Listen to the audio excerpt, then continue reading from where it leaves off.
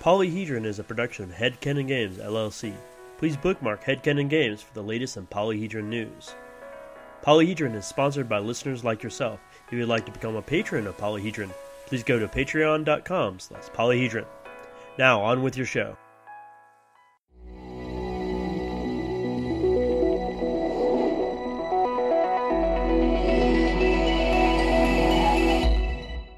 And welcome to Polyhedron, your multifaceted podcast for everything RPG related. I am your host, Matthew, and as always, I have my two co-hosts, Ryan. Hey. And Scott. Yo. Yo, indeed. Guys, I'm tired. Me too. Yeah, I mean, it's been a whole week It's since gonna be a bad show, guys. Yeah. It's gonna be a bad show. not to jag Dan Harmon's line too much. It's gonna be a bad one. It's been a week since we came back from LARP, guys. What the hell? I know. I'm tired because the last two episodes of Polyhedron were great, but they were just intense. Yeah, we had some things to say to some people. Michael got down on the feels a little bit. He did. He got real. It always gets real when we talk to Michael. Yeah. It really does. Yeah. Michael Goodwin is a very good communicator. That's what he basically does professionally, and he has a lot of really cool things to say. And we want to again thank him for coming on and talking with us last episode. Yeah, we hope everybody enjoyed that. We're definitely planning on. We would not mind having him back. And other people in the gaming industry we would love to have. So if you're listening to this and you're somebody, come be somebody with us. If you're a game designer or, you just want to, if you think you have something interesting to say, drop us a line. Yeah, it's polyhedronpodcast@gmail.com, so for everyone's reminder.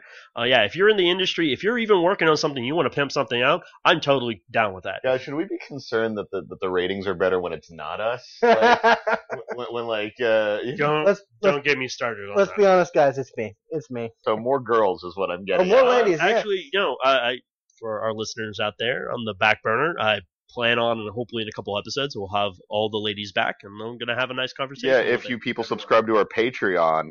Scrubs. Let's not go there. Yeah. Oh, yeah, we're going to have the girls on if more people patron our Patreon. Give us money to bother them. I don't like where this is going. All right, backing on up. We're gonna go back. All right, so what's in the news, fellas? I mean, not much as far as has been on my radar. The only thing that hit me recently was Mr. John Wick sent out the preview rules, which is essentially like 80% of what the core book is going to be for the new Seven Seas. And then about a week or so after that, he sent out another version of it with all of the updates and corrections, as well as additional content. I have not personally had the time to sit down and chew through it, but that's exciting. It's exciting that that project is really going gangbusters. All right, guys, I'm making a promise right now. I'm going to come to the table with some news next time. I never have any. I don't pay attention very well, obviously. So next time. But yeah, no, that's the only thing that's hit my radar, and that's interesting. I like that that's going gangbusters. So we'll see where that goes. Yeah, unfortunately, like I said previous couple times, that RPG in the field of RPGs, unless we're talking about video games, is kind of a valleys and hills situation where there's a lot of it, and then there's nothing for a long time. Man, people have been playing those Dark Souls though. Yeah, Dark Souls. Oh my God, that is an RPG. There are RPG elements in there. Every game has RPG elements in them now. Yup. Yeah, because everyone wants to hit that cocaine button, man, right in the brain. Want to see those numbers go up. I gotta dump my souls. Actually, Idea Channel just did an episode about Dark Souls. The idea of Dark Souls. The Dark Souls of Dark Souls. Because it's all about the X is the Dark Souls of Y kind of phenomena. Yeah, it was just dealing with the idea of things that are such a cultural zeitgeist that they define things, even things that came before it. Yep. Like Kafka, if I remember correctly. Yeah, no, that's kind of what the jam was about, which is cool because people are talking about. So ball crushingly difficult action RPG. Yeah, is that just it now? Is that what it is? Dark Souls is the ball crushing difficult action RPG of the era. Difficult but fair. That's for sure.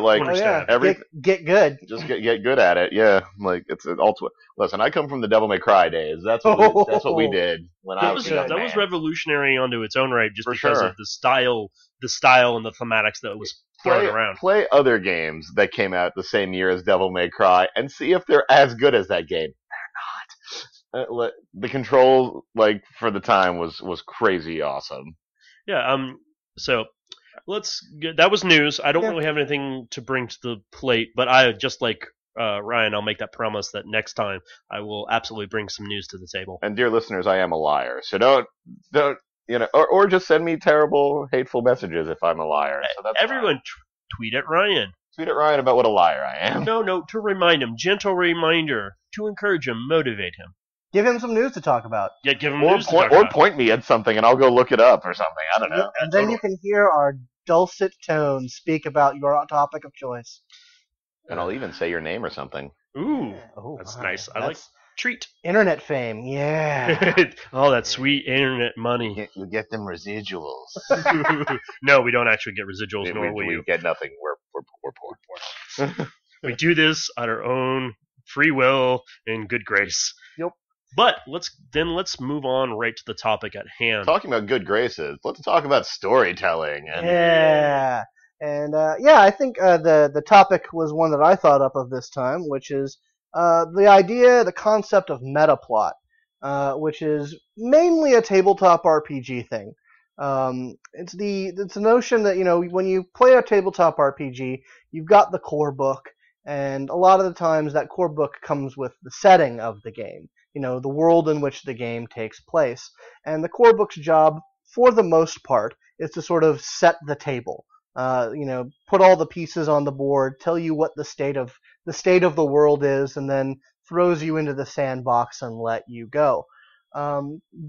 But some games, particularly some of the games that I know I've played a lot of, go a bit further in that, especially in supplements. And they come out with adventures or setting updates.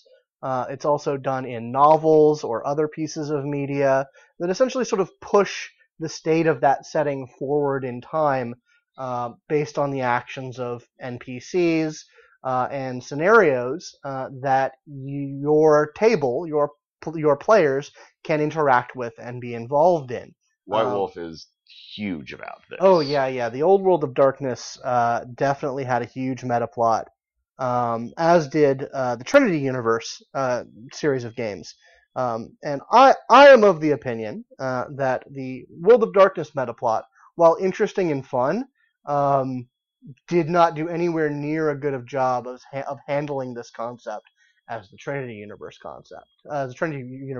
line of games. Unfortunately, Dungeons and Dragons, I mean, while it does have it, it actually kind of leaves it to other books and stuff. Yeah. Well, the core of 5th edition, I was talking to Scott about this earlier, is here's no meta plot. Here's very next to no setting, but it's fantasy. You all know fantasy. Just work off that. There's a tavern and a cave. Yep. Perhaps some orcs. Maybe an old wizard or two. There might be a wizard, and you might have to go save a lady. Yeah. Or a man. Whatever. We're not misogynists.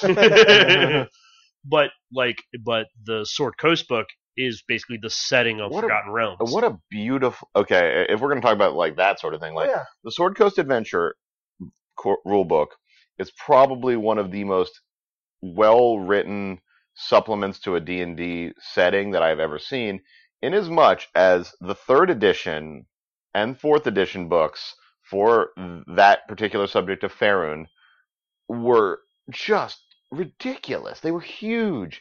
They were very informative. They were super informative, but they had population statistics and like chief exports of cities. Like it was that kind of grognardy, like Civilization 5. Yeah, it's like Civ 5. Whereas the Sword Coast Adventure is like, here's like 4 hooks for this area. Here's kind of what you need to know about it.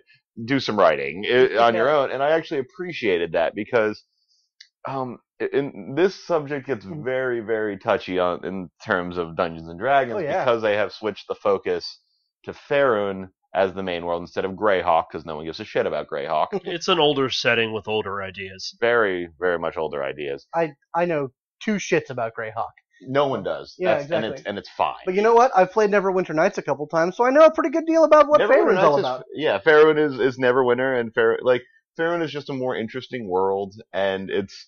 However, there's been like 10,000 books written about it. Oh yeah, and that's really what. Okay, so we're talking about the question of metaplot and what metaplot is. Obviously, Scott said that it's the setting material in an RPG book is just setting the table. It's saying here's what the world is like. This is why you're playing D&D versus Vampire or anything else like that. Anything in between.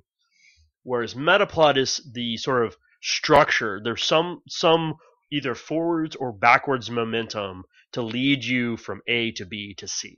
It could be a preset adventure, or it could be just here's the origin story of vampires from Vampire the Masquerade. Mm-hmm. Like, it's telling you some history and sort of foreshadowing some stuff that may happen in the future of the game.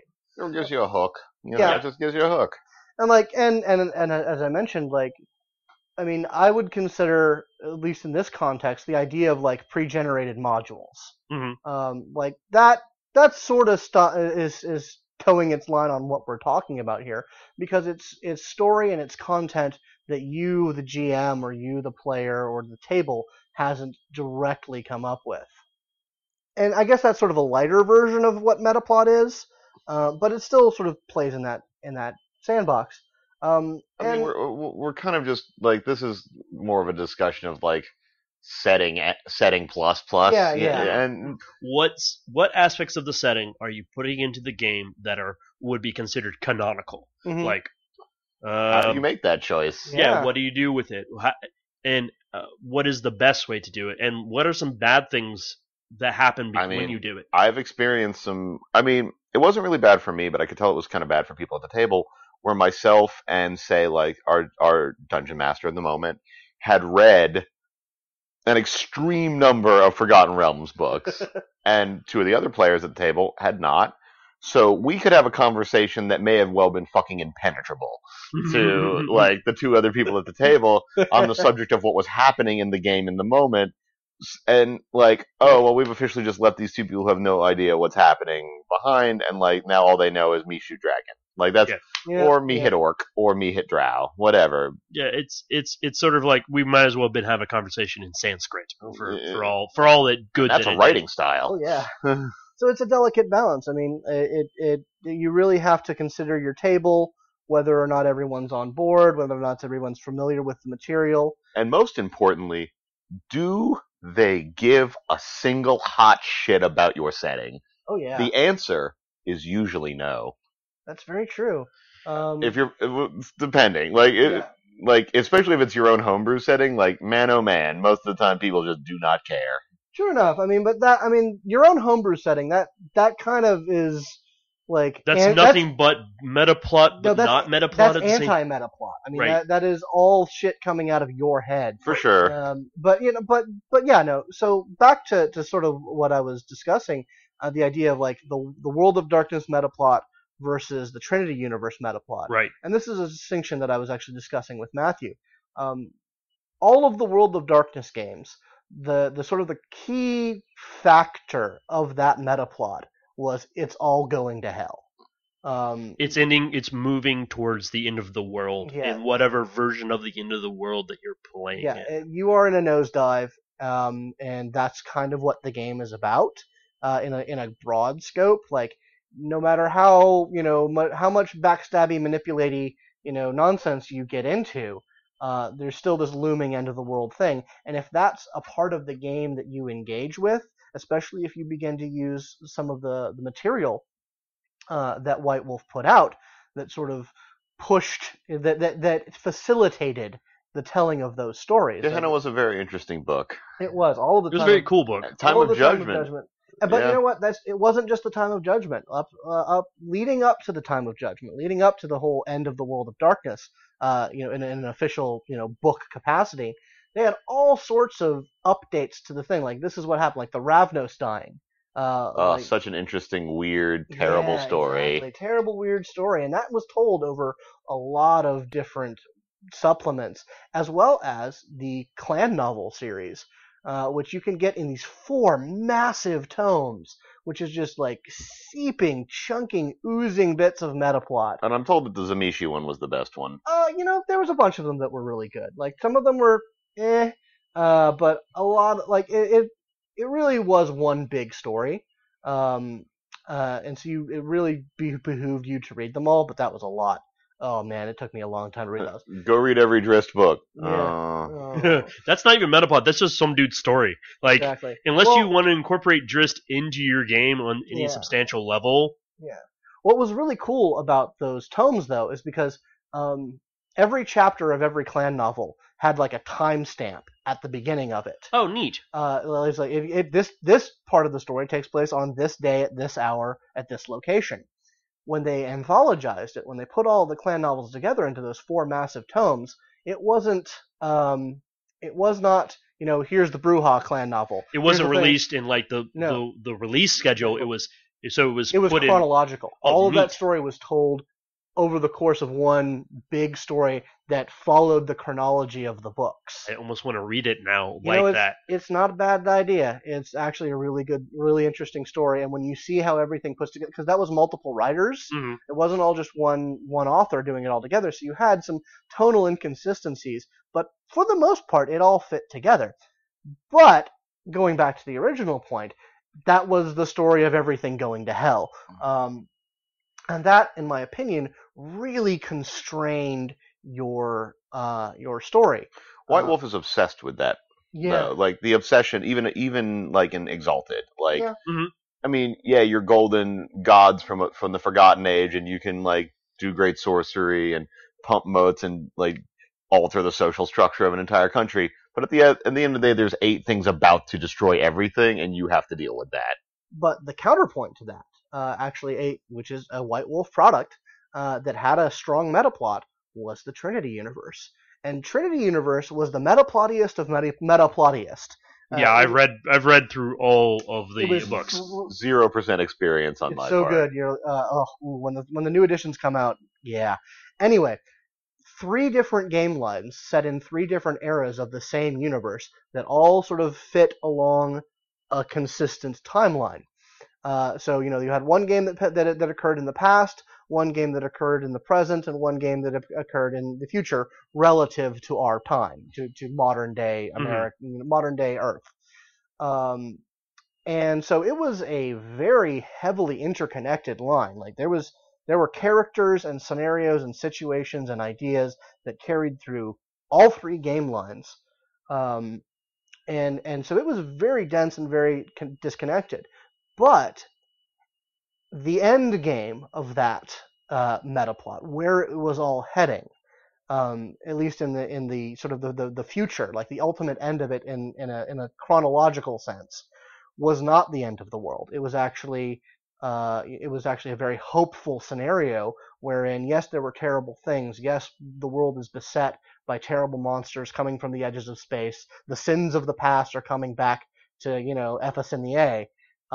But if you followed the metaplot and if you saw where it was going, and it was actually one of probably the biggest tragedies of it, one of the biggest like end game, big set piece elements of the metaplot, was never actually officially released. It was in the last Psi Order book, which was for the Ministry of Psionic Affairs / China, Asia.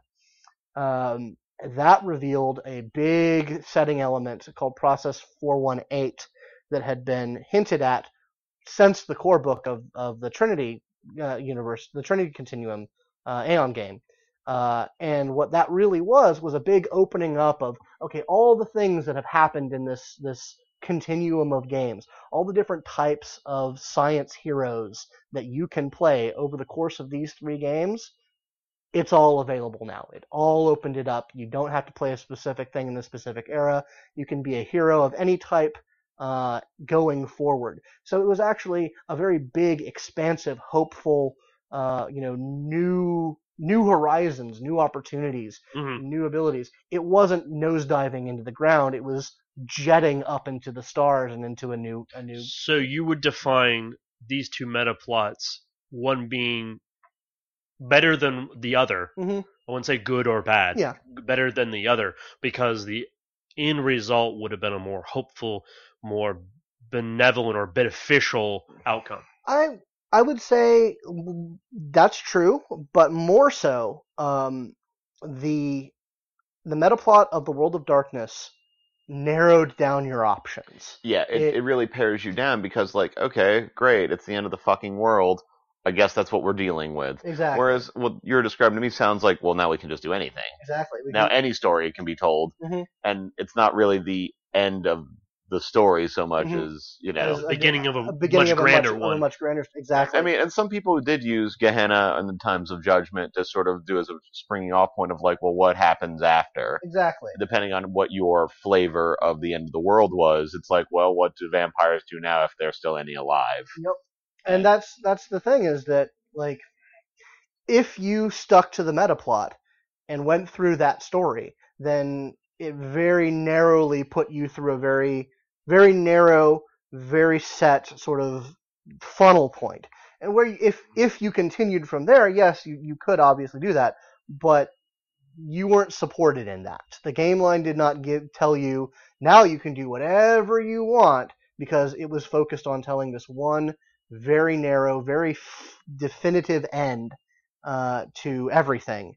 Because that was the whole point. That was what they were going from. The story you were telling was going to have to come to a close in a canonical way. And the thing is, the Time of Judgment in World of Darkness didn't just end the vampire series. It ended the whole damn thing. Everybody. Yeah. And that was one of White Wolf's greatest, like, positives and negatives, is that, like, well, if vampires aren't your shtick, there's werewolves, there's mages, there's fucking fairies, there's fucking mage fairies. There's ghosts. There's ghosts, if you want to feel bad. You be centaur, I don't know. Like, whatever really you're into, you can play that thing. So they had to, like, figure out a way to... they had to figure out a way to say, okay, well, that's all over now. Yeah. Because everyone had their ending. Yeah, everyone was... No matter what you wanted to do in that era, you were all nosediving into hell. Well, yeah, because each of the game lines from the get-go baked in, there was something on the horizon that could end everything. Mm-hmm. Was it the Changelings had like the black casket and the nightmares that were going to come out of it? Yeah, if the end of magic, the end of the awakening of the worm, and like the worm, the apocalypse. Which I read those books, by the way. I've read those books. Those were very interesting. That's good shit.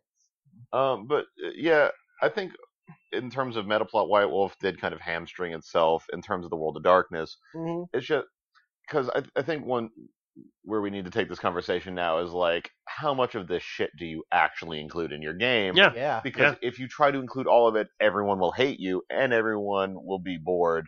Also, you'll drive yourself crazy. But the difference I see between the two examples that Scott gave between the Aeon universe and the World of Darkness is because of the two very distinct different themes of like downward spiral versus something that uplifts you to the stars, is the idea of like of development and like telling your own story. Mm-hmm. And you can't really do that if everything's going to hell. Because if you're going canonical, the world is going to end and you cannot stop it. Yep. You're not Buffy. Aeon seems to open up that a lot better in terms of like, and here's the thing. You don't have to interact with Project 418. No, do you? You don't. Absolutely not. You don't have to have anything to do with it. You never had to like deal with any of the NPCs that worked on it, any of the weird, crazy shenanigans that probably was behind it. But at the end of the day, you can just say, well, that happened, so we're good. Mm-hmm. Like, you get to be whatever you want because that thing happened over there. Yep. Don't even worry about it. Bro, I don't care. Whereas in terms of World of Darkness, it's just like, no, we have to fucking... If it depends on how slavishly dogmatic you are to the canon. And that's really where we're going with this conversation. Yeah, how slavishly dogmatic do you want to be? Do you want to have your, like, well, no, you can't do that because this book says that this happened, like at this time, and so no, you can't, or this person will be there, and they may fuck your shit up, or they may not like you, or they may like you. Oh, let's not even get into the conversation of like metagaming, because your player has read these books, they know that this stuff is going to happen, and you can see the signs in the game where your GM is taking you, and you're like, oh, I know what's going to happen, and that can be extremely unfulfilling because you're like, yeah, all right, let's do this thing that I know that's about to happen. Or if you have a really good player and a really perceptive GM, you have someone who leans into it. They're like, oh man, this train wreck is coming my way. Let me put myself right in front of the train wreck. Choo-choo. As opposed to swinging off the train with my katanas and a trench coat and sunglasses at night, like chopping off the heads of my enemies because I'm on the train now. That can be fun for everybody, especially if it's just like the two people who know what's happening and everyone else is kind of like, dude, what are you doing right now? And it's like, let's also kick to the other end. Obviously, you don't want to be too slavishly dogmatic, but if you're not dogmatic on any level, you're not playing probably the same game. Then why are you specifically chosen Why to did play? you need this setting? Right. Mhm. Why are you playing Vampire? Why are you playing Change Room? Why are you playing Adventure or Aeon? The answer sometimes is I just like the mechanics. Like, Yeah, and like I could more than I have played a Vampire the Masquerade set system game where the setting was completely thrown out and we were playing in a very different setting. It wasn't as good, but like, you know, like, and there were certain aspects of it that were, you know, that were more fun in some ways and way less fun in a lot of ways. Like, the Masquerade's partially about the Masquerade. You can't go ham bone in the middle of the street and just. We're playing True Blood. Woo! They made a setting for that. It's called Sabbat. Yeah, that is true. They did make a Sabbat setting. Wow, all our players are not playing the Masquerade, and they just want to, go shoot cops and drink blood in the middle of the street. Okay, let's make this thing called the Sabbat. I will say one of the most fun vampire games I've ever played was a Sabbat game in which we took that shit seriously. Oh yeah, I played in Matthew and I both played in a Sabbat LARP. And we did some shit, man. We got gross. Oh, man, we got into some serious. Actually, we got into some serious metaplot because it was the end of the world. We did play through Gehenna, but Gehenna wasn't like happened in one night thing. It was a very long, multi-year process that. Until it did happen in one night. The last event was a very interesting night for that. But I'm not going to talk about that because, well, maybe some people listen to this podcast. But I mean, I have opinions, Daniel. La Sombra for life. Yep. Oh, dude, totally. Anyway, though I was a pander myself, I enjoyed them so much. Bruja. Anyway. Anyways, back to what we were talking about. Again, if you're not dogmatic on any level, you're not really playing that game. You got to figure out why you're playing that game for that particular reason. The part of the setting, part of the appeal of the setting was, that there's this sort of meta story that's going on, and because game companies like to sell books, they capitalized on that. They said, well, okay, here's our version of that story. And one thing in all of the White Wolf books, and in a lot of other, it's maybe not specifically named as such, the White Wolf books always had this thing called the Golden Rule of, here's what we've given you. If you don't like it, change it. That's from mechanics, that's from setting, that's from meta plot, that's from. I mean, our friend Dolores was very, very aggressive in certain changes she made to the Exalted setting. Mm-hmm. I mean, in some cases, more positively, in my opinion, like. I could wrap my head around the version of the setting being told in that case more than I could around certain other times I played Exalted. Yep. Mm-hmm. I mean, go where, again, this is what Dolores always said, and I totally picked up and I champion is go where your fun is. If you're not having fun with this setting as it is and some of its meta plot, change the meta plot, change some of the setting. I think my understanding of like Lunar Society and like the Lunar Exalts, I think my understanding of them as a society is actually completely not what is written in those books. Probably not. What was presented to me is apparently not what was in those books. Well, actually, it's a funny thing you should say that, and this is tangentially related, so I'll go off on a bit here. I just listened to a interview of a podcaster who had John Mork and Holden Share on talking about 3rd edition, and one of the things they talked about towards the end was where they're going to really take a really hard look at Lunars and their establishment in the setting of Exalted to really give them a distinct feel and flavor, because none of the editions in their minds gave them what they needed. It has always been one way or another. Well, one of the biggest problems of playing other types of Exalts in the Exalted setting is if you have a mixed party, like, that's just not fun. Like, I have never, like, the one situation we had in which we were a bunch of Solars and then there were some Lunars, the Lunars were fucking miserable because we were just better than them in every conceivable way. And that's a mechanical balancing issue with also trying to stay true to a setting issue. I mean, I ran a mixed party Exalted game that lasted for a decent amount of time. About 2 years, I think. A little longer than that, like maybe about 3-4 years. And we had everything we had a Dragon Blooded, we had a Sidereal, we had a couple of Solars, and we had a Lunar. And while that power balance was there, everyone had. I mean, Matthew can naysay me on this and tell me it sucked. But I thought everyone had fun and everyone had their niche. No, we had fun. We had niche. Now we had to completely strangle the mechanics to make it work in the long run, because after a certain point, the Dragonblood ain't gonna keep up with any of the Solars. Yeah, there was a point where we basically had to say, Matthew, you're not really playing the Dragonblood anymore. I gotta put you over here and give you a shit ton more power so that you can play with the big boys. Hey, I became the mothership. It was okay. Yeah, I was fine with that. And that's a thing that you kind of have to how. Then that's a part of the setting, right? Like that's a part of the setting of Exalted is that the Solars are the most powerful guys. There's actually a very distinct hierarchy of power, and it's as part of the main setting and the meta plot. It's enforced. Like, do you enforce that through the mechanics? Do you want a mixed game? And that's a sort of a decision you have to make. World of Darkness had the same issue. Little bit of backstory. Originally, the World of Darkness games, vampire, werewolf, changeling, mage, they weren't designed to be in each other's game. They were supposed to be separate iterations of the World of Darkness. Until what happened, I guess the writers got wind of this, is people started playing mixed parties because they said, well, we're all in the same world, right? Why don't we just all play? And then they started going, okay, well, yes, okay, they do exist and all. And once that became canonical in all of their books, that mages existed with werewolves, existed with vampires. Specifically, the version of mages that existed within the distinct game lines. Like, in the back of a vampire book, you had stats for something called a lupine or a wizard or something. And they basically conformed to, they used vampire powers to approximate what a werewolf or what a mage would be able to do.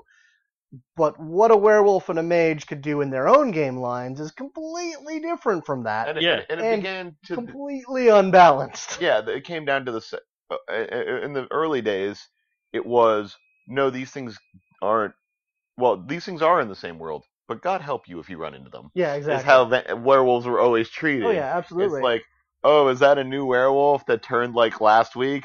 Bring 10 guys. Yeah, pretty much. He's upset. And my point I'm getting at is, originally they weren't designed or even thought of that they should be in the same universe together. But they started making it canonically a part of the meta plot was these guys do exist in the setting together. Which means when how you start... much of that do you want to have to deal with? Exactly. It's like, do I want to bring real mages into a game with real vampires? And what does that do? And unfortunately, they did not... You have a Tremere in your party. Will they be upset? Yes. Likely. The answer is yes. And so the mechanics started falling apart, and that couldn't reinforce the meta plot because these guys couldn't play mechanically nice with each other. And that goes back to something that I think we've mentioned a couple of times, the idea that the setting and the system have to work together. Now, to White Wolf's credit, when they threw the World of Darkness into the Hell Toilet and flushed the Fire Flush, and started the new World of Darkness, what is now the Chronicles of Darkness. Those were kind of integrated on purpose. Oh yeah, absolutely. From the get-go. From the get-go. I remember reading the What the Fuck book and realizing, like, in reading it, it's like it was already pre-built around, like, when affecting people, like, when affecting other supernaturals use these mechanics. They specifically, there was the blue book for the New World of Darkness, this is the mortal book, guys. You put supernatural templates on top of these guys, but this is how you build a normal dude. And then everything, werewolves, vampires, everything has to be built around this structure so that they all could exist in the same world. I really like that. I thought it was actually and I think it's actually a good exercise. I mean, someone can like get at me on the internet and be like, "You're absolutely wrong. This is garbage." But like, I felt it was a very good exercise to build the dude you were before you were a monster. Most certainly. And I think that lets you inform of like what you were about, who you were, like what your job was, like what were you before you turned into this thing, and then slap a template on it, and like, well, now you're a monster. Yep. Deal well, with and that's the thing is like it was all built around the same core system, and then the templates were worked to not necessarily be balanced against one another, because one vampire going up against one werewolf, you're still going to have a bad time, and the werewolf is probably going to rip your fucking head off. But it's a much more even playing field than it was. But the fight doesn't last 3 hours because you're having to cross-reference 3 different books, and the GM doesn't have to sit there with his head like slamming against the table trying to figure out how power A interacts with power B. Well, if you're a smart werewolf, you have claws that just do ag to everything forever, and the fight's over in 3 seconds. Exactly. It's not the new world of the Chronicles of Darkness, as I'll refer to it. Oh, they got rid of that real quick. Yeah, they smoothed out a lot of problems. And I actually like the Chronicles of Darkness from a mechanical and setting level a little bit better than the old World of Darkness. I still have a great fondness for the old World of Darkness. I like the new World of the Chronicles of Darkness mechanics. I think for the reasons that we've discussed are actually far superior. I think Matthew and I recently and still in some fashion are playing in an old Werewolf 20th edition game, which uses mostly the old World of Darkness mechanics. And I'm playing this one like, wow, this is old stuff. Like they put some spit and polish on it, but this is very old thinking. And the new World of Darkness. You add 3 things together. Yeah, exactly. Which is actually how you did it in Street Fighter, by the way. I will point out, they're bringing back the old stuff. Yeah, but so I'm of the opinion. I think that the old World of Darkness setting was superior to all the stuff that came out in the new World of Darkness. But the new World of Darkness, Chronicles of Darkness mechanics are far and away. And that goes back to our conversation. I know we kind of got on a tangent, but it's all related, I promise, is the new World of Darkness, the Chronicles of Darkness, they did away with a lot of the old meta plot, not just because it's a new game line, but they were like, we're not establishing meta plot. We're not establishing where did vampires come from. Didn't they go out of their way to completely and utterly avoid that with the vampire? Well, okay, I know the story kind of behind why that happened with Vampire. I know it was a lot more...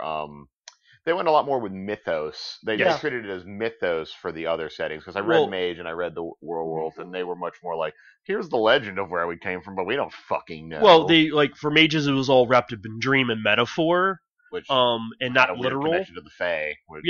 And then for the Fae, it was, okay, you're going to go beyond the hedge, which is Dreamland, which is unreliable as anything. I really, really enjoyed the new Changeling. Changeling the Lost is probably my favorite book that came out of the New World of Darkness. I think it's far superior to the Changeling the Dreaming. I'm sorry, Katie. We still love you. We still love you, but man, I love Changeling the Lost. Mechanically super good. One of the greatest role-playing few sessions we've ever had was actually once we got out of the hedge, it wasn't as fun as the torture porn that was becoming Changeling. And I have some great stories of my Churgeon Seraphim, who was this poor son of a bitch who just had all kinds of bad stuff happen to him in the hedge, and it was so much fun. And for the Chronicles of Darkness, I liked Werewolf because they got rid of a lot of the old sort of cultural biases that they had in the original Werewolf the Apocalypse, and they really from the ground level built them up to be very distinct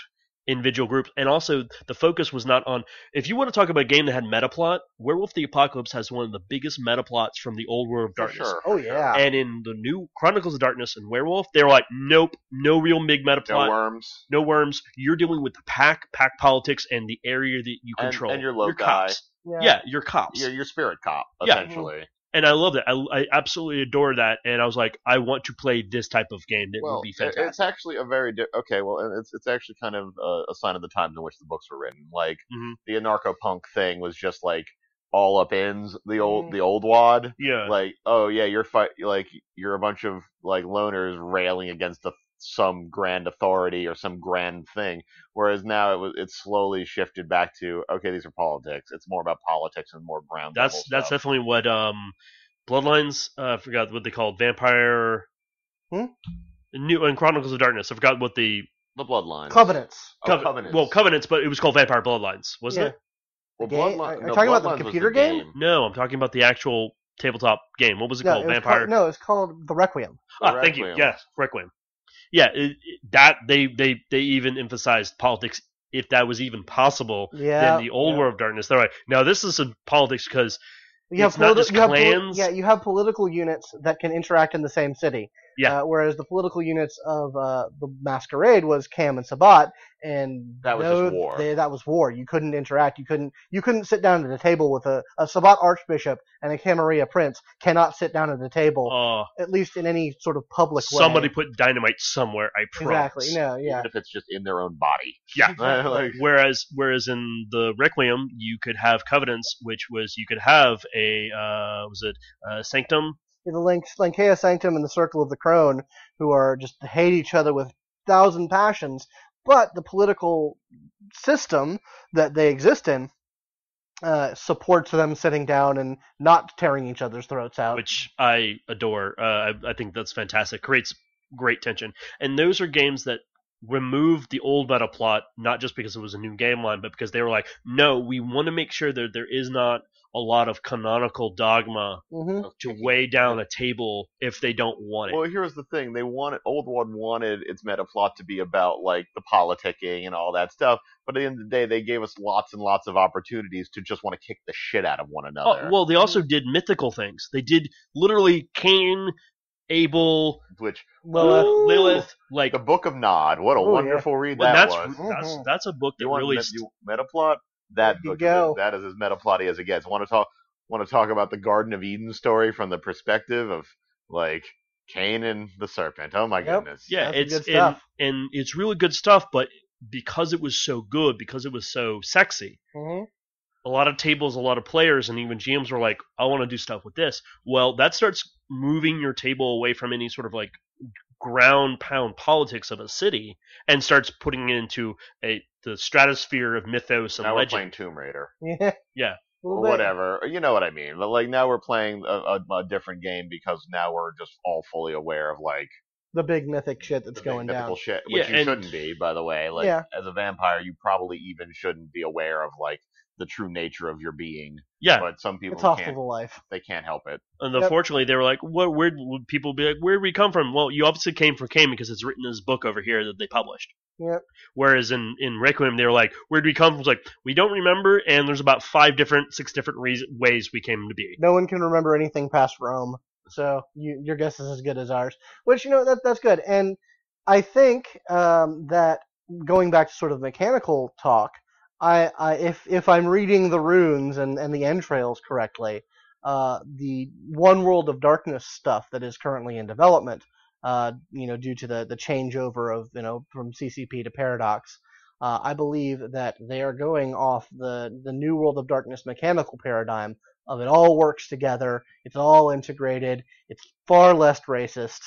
Good. Yeah. Are you sure? Where'd you hear that from? I mean, did you read that huge ass interview where he said that's basically what we're doing? No, but I thought it was just, we now own all the rights to all the W20, all the they're 20 stuff. They're coming out with new editions. One World of Darkness would suggest that they wish for, like, integration and synergy. I hope. Systems. I'm 100% on board with that if that's the case. I didn't just read that from that interview. No, they absolutely are doing that. They are coming up with they're reinvigorating the old World of Darkness. It just makes sense. Like fiscally, it makes sense. First of all, to make all this work together, because now everyone, like, if it all works together, then everyone will buy all the books. Yep. And they can have their mixed party crazy shenanigans. I'm okay with it. I fear a little bit that it's going to feel too much like Chronicles of Darkness. I think they are very dedicated. Everything I've read about them, they are very dedicated to sort of keeping the feel and the sort of the ideals and everything, the anarcho-punk stuff. Well, here's the thing. Who cares about the machinery so much as long as it informs the setting that it's a part of? Right. People wanted One World of Darkness because there are certain aspects of Old WoD that were attractive, they were enjoyable, and there are certain aspects of New WoD that are, attractive and enjoyable on a setting level. At the end of the day, the machinery, as long as it works with and informs it, I don't care if it's the same fucking system, as long as this clan gets the right set of disciplines that work well, or whatever. Make sure everything informs everything else, so that you're getting what you expect. So I'm thinking, from everything I'm seeing, I think that what the direction that they're taking is sort of taking that New World of Darkness, Chronicles of Darkness mechanical ideology and applying it to the setting of the New World of the Old World of Darkness. as well as updating the setting of the old World of Darkness. You mentioned all the cultural stuff in Werewolf, and that's kind of one of the biggest sins of the old World of Darkness. Yes, Our friend Dolores kind of opened some eyes, at least for me, into just how racist and culturally insensitive a lot of the stuff in the old World of Darkness. Even when they were like being like this culture, these people are really cool. Mm-hmm. They were like. It was just like a snapshot of what it was really going on. Ravnos Part 1 God. was super duper mega racist. Yep. In a way, like, here's the thing. We as Americans do not necessarily understand, like, racism against Roma people and stuff like that. Yep. It's just not a thing, like, that we quite grasp the severity of. But be fully aware, my brothers and sisters, that being racist against the Roma people is as bad in Europe as being racist against black people or Asian people. It's still just pure, unadulterated, nasty racism. And right. It's no good. And boy, oh boy, did Clan Book Ravnos Part 1 have a good, healthy dose of it. They got rid of it for the second iteration. They mitigated it. Yes, they did. Mitigated it a lot. They brought the Ravnos back to sort of more of their cultural origins of being from India. Yeah, like a heavy Indian influence, which I thought was. But I mean, the same thing can be said of the Assamites. The Assamites. They're all bloodthirsty assassins and with dark skin, and yeah. The Setites. Egypt things. Yeah, Egypt dark things. Actually, my biggest thing was like, and we talked about this with a couple of buddies with this werewolf game we were talking about. It's like, look at the beast courts in friggin' Asia. I'm like, okay, so there's an entire group, like you have the setting of Apocalypse, Werewolf the Apocalypse, where all of these tribes don't get along, everyone doesn't like each other, this doesn't really work, it's all kind of falling apart. And then the other half of the world, everyone's fine and happy and singing Kumbaya in the beast courts, all the different types of where creatures know about each other and get along and do all this. I'm like, if there's one thing we can all take away from the World of Darkness, is that no matter what context we're talking about, Asia is better than us. And that's what you need to know. Their vampires are hosser than us. Oh, yeah, they are. Their beast courts are cooler than us and nicer than us. I'm sure their fairies are, like, sexier than ours. And I'm sure their ghosts are way more settled than ours. I mean, I think having the World of Darkness, having that idea, man, we've gone far from the maps I'm here. a real but it's a cool conversation anyway. But having it in the hands of, let's be honest here, some Scandinavians who have a far more progressive culture than America, and that's another thing they're doing. They're taking the spotlight off of America and putting it more international. They're making it an international story. I think that's way cooler, honestly. Because it is. Look at Overwatch. Yeah. Overwatch is. Overwatch, which is really big right now, is an international story. It goes from London to story. Yeah. It's got a very light story, but it does. It has people from literally all over the world, and all the stuff, all the action happens internationally. Right. It doesn't just happen mostly in America or North America. Street fighting tournaments. What? Yeah. But back to what we were saying is just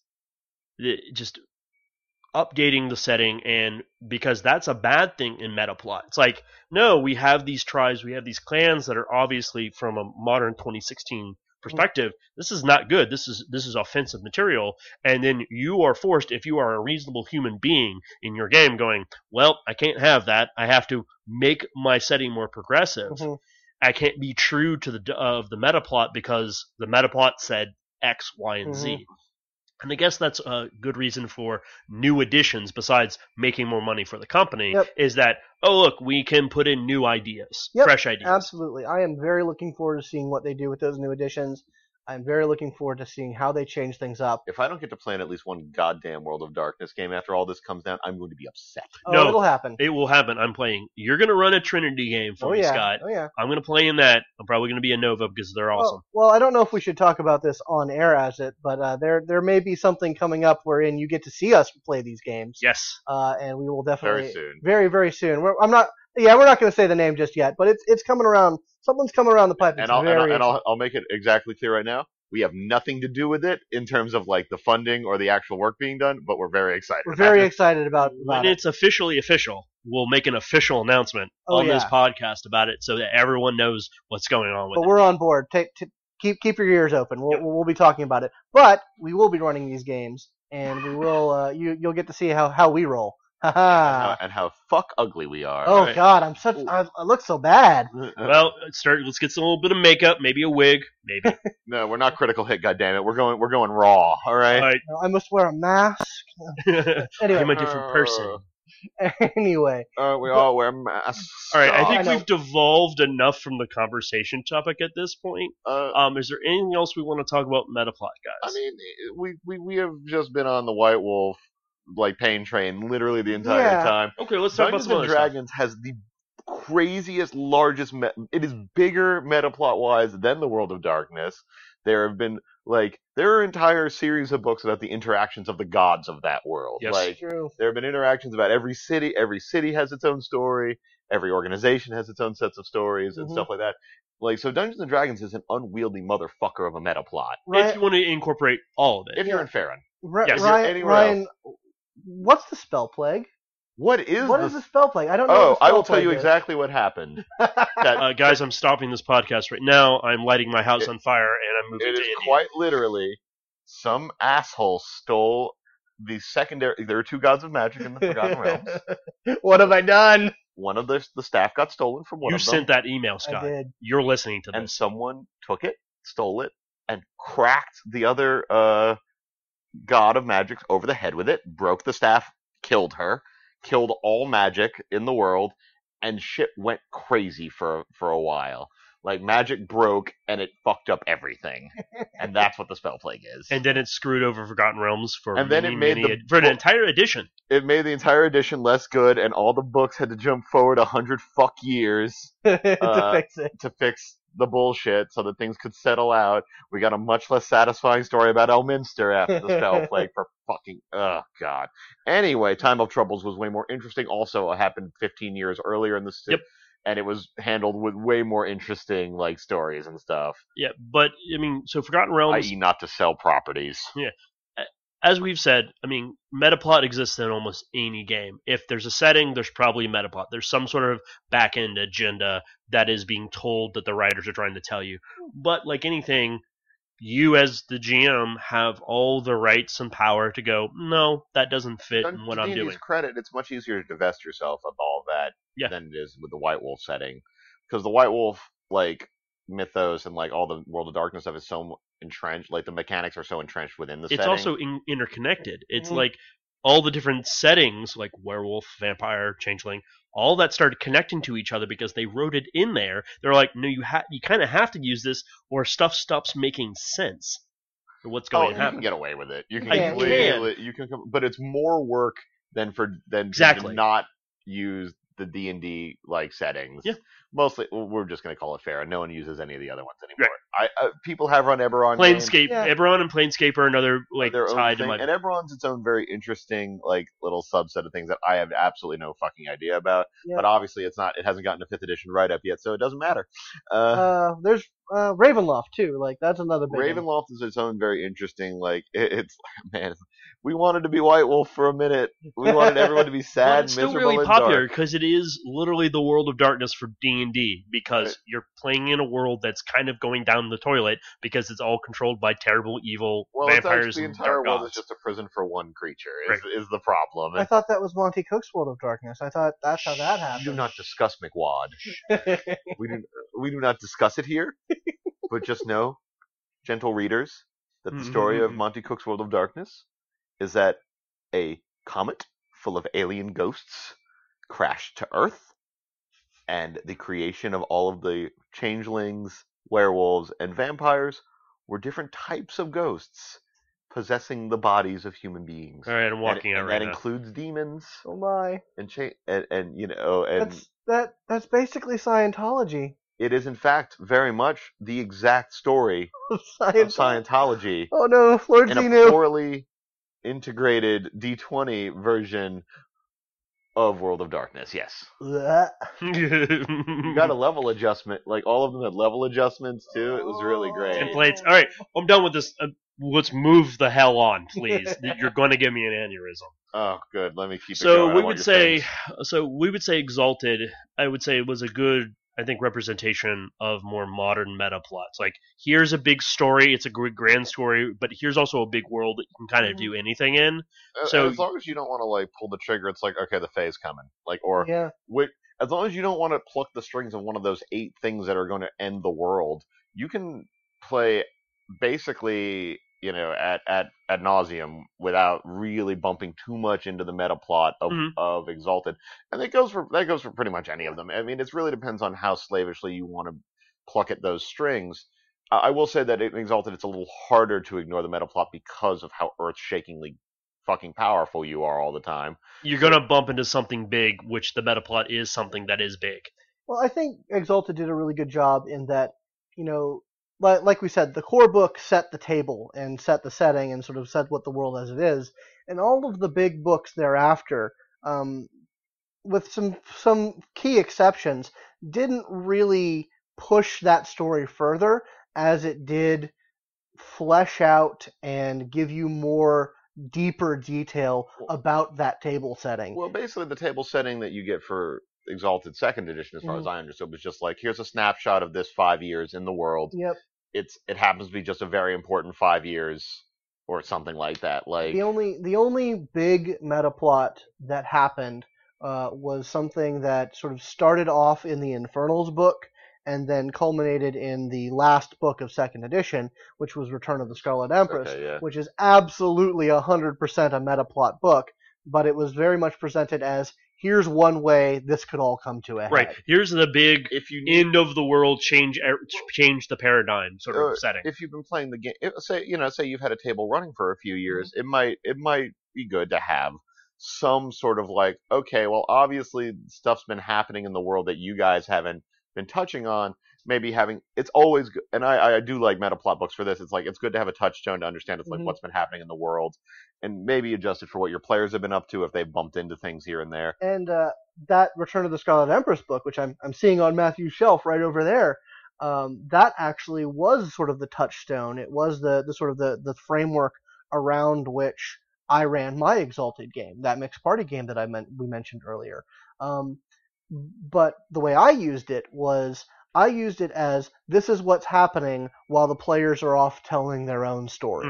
They were basically concurrent stories that, we've got the end of the world over here, but we've got the players over here essentially like building the Battlestar Galactica escape route of... If this gets fucked up, we need a backup plan. Yeah, the PCs were Creation's backup plan. And it was an interesting story. So I got to I definitely pulled very heavily from that Return of the Scarlet Empress book, but that wasn't the story that was being told. And ultimately, I think that's probably one of the better uses of Metaplot, as a tool to draw upon rather than a roadmap to follow. I can agree with you there. Yeah, I actually much prefer the idea of using it as just like, not necessarily forcing the PCs to like deal with it. Like, don't make them. That's actually kind of a rookie GM mistake at the end of the day. Like, being like, well, I know all this stuff about this setting, and I'm going to force my PCs to fucking deal with it because I've read all these books. Like, yeah. It's kind of an easy way out. Well, it's a mistake I've made personally. One of the first D&D games I ever ran was actually a continuation of this one of the stories from the series from Paul S. Kemp within the Forgotten Realms, which is about the Chosens of Mask and like which is actually a million times more interesting than any of the Drizzt books. But yeah, and it was a continuation of that story. I think it was post Spell Plague, so fuck my life. But but like just the because there were a few aspects of that story that got left on threads. There were threads left over, and I'm like, oh well, what would happen if? And that's how I ran it, and I didn't try to force too much down people's throats, but unfortunately, it did end up being. I'm unfortunately a railroady GM when I get like that. So it was my realization. It's like, maybe I'm a player, maybe I'm just a PC because I don't necessarily feel like thinking on my feet that much. Yeah, I mean, being a GM, you have a lot of responsibility to because you want to tell your own good story, but how much does that eat into the story that your players want to tell too? And where do you find the trade-off and keep yourself entertained, because you're there to be entertained as much as the players are there to be wary of anyone who has a story to tell. Oh yeah. I mean, that's the thing is that your PCs, the people sitting around your table, all made characters that don't exist in any book. They're their own characters. No one, in general, no one's playing pre-gens out of a module or out of a setting book, because that's dumb. Why would you do that? Make your own tune. And so that means that the story that you should be telling should be centered around those characters, and whether or not how strongly they interact with the story that has been handed down from on high is up to them. Yeah, and those are all very good thoughts. I think we're getting into about an hour now, and I think we pretty much said what we needed to say about concerning Metaplot. We kicked the crap out of this. Yes, subject. we did. Oh, yeah. It was good. It was a really good conversation, and I know we're going to continue having more conversations. I know we'll come back to it at some point, because everything is connected to everything else. Man. Whoa. Blew my mind. Anyways, if you guys want to tweet at us, we're on Twitter. I am at BioImportance. I'm at Divis Malkav. I'm at Arduous, RJUOUS. If you would like to give us feedback or questions for the show, we'll read them on the air. You can reach us at polyhedronpodcast@gmail.com. And I want to give, to the next part, I want to give a very special thank you again to Kaylee Chambers for being our patron on Patreon. If you really like, one. She's the only one. For now. She is the one. Mm-hmm. She always. Oh, by the way, if anyone goes to the main Polyhedron blog website, you will see a little link called Friends of the Show. Kaylee Chambers will be there forever and ever as long as that site exists, because she is a patron on Patreon. If you want to add your name to that list, go to patreon.com/polyhedron. Look it up. See how much you want to donate. 30 cents, $1, $2, $5, $10, whatever you want, whatever you can afford. Please go there, provide. It supports the show, gets us better equipment, and lets us and Headcanon do what we need to do to continue providing entertainment to everyone out there. We need comfier chairs, or I'm going to hit Matt. So, I mean, look, you don't know this, but Matthew's the one with the fancy mic. You know, he's got this real fancy mic, and I've got this thing clipped to my chest. Yeah, I got the shit clipped to my shirt. I have to stay in one position. You guys get to lounge back and do and say whatever you want. I actually have to be on point. Matthew. But anyways, please go to Patreon, go to the website, tell a friend about the show, get our word out. We really like making these episodes, and we want to entertain more people. Please subscribe and review us on the various methods by which you can subscribe and review us. Yes, we are on iTunes, we are on Stitcher, and we're now on Google Play. Ooh. So please go out, review us, give us all the stars, all the whatevers on whatever. But anyways, I think that's it. All the meow meow beans. Oh, I want some my meow meow beans. Well, go out, go where your fun is, and go have some fun. Go roll some dice.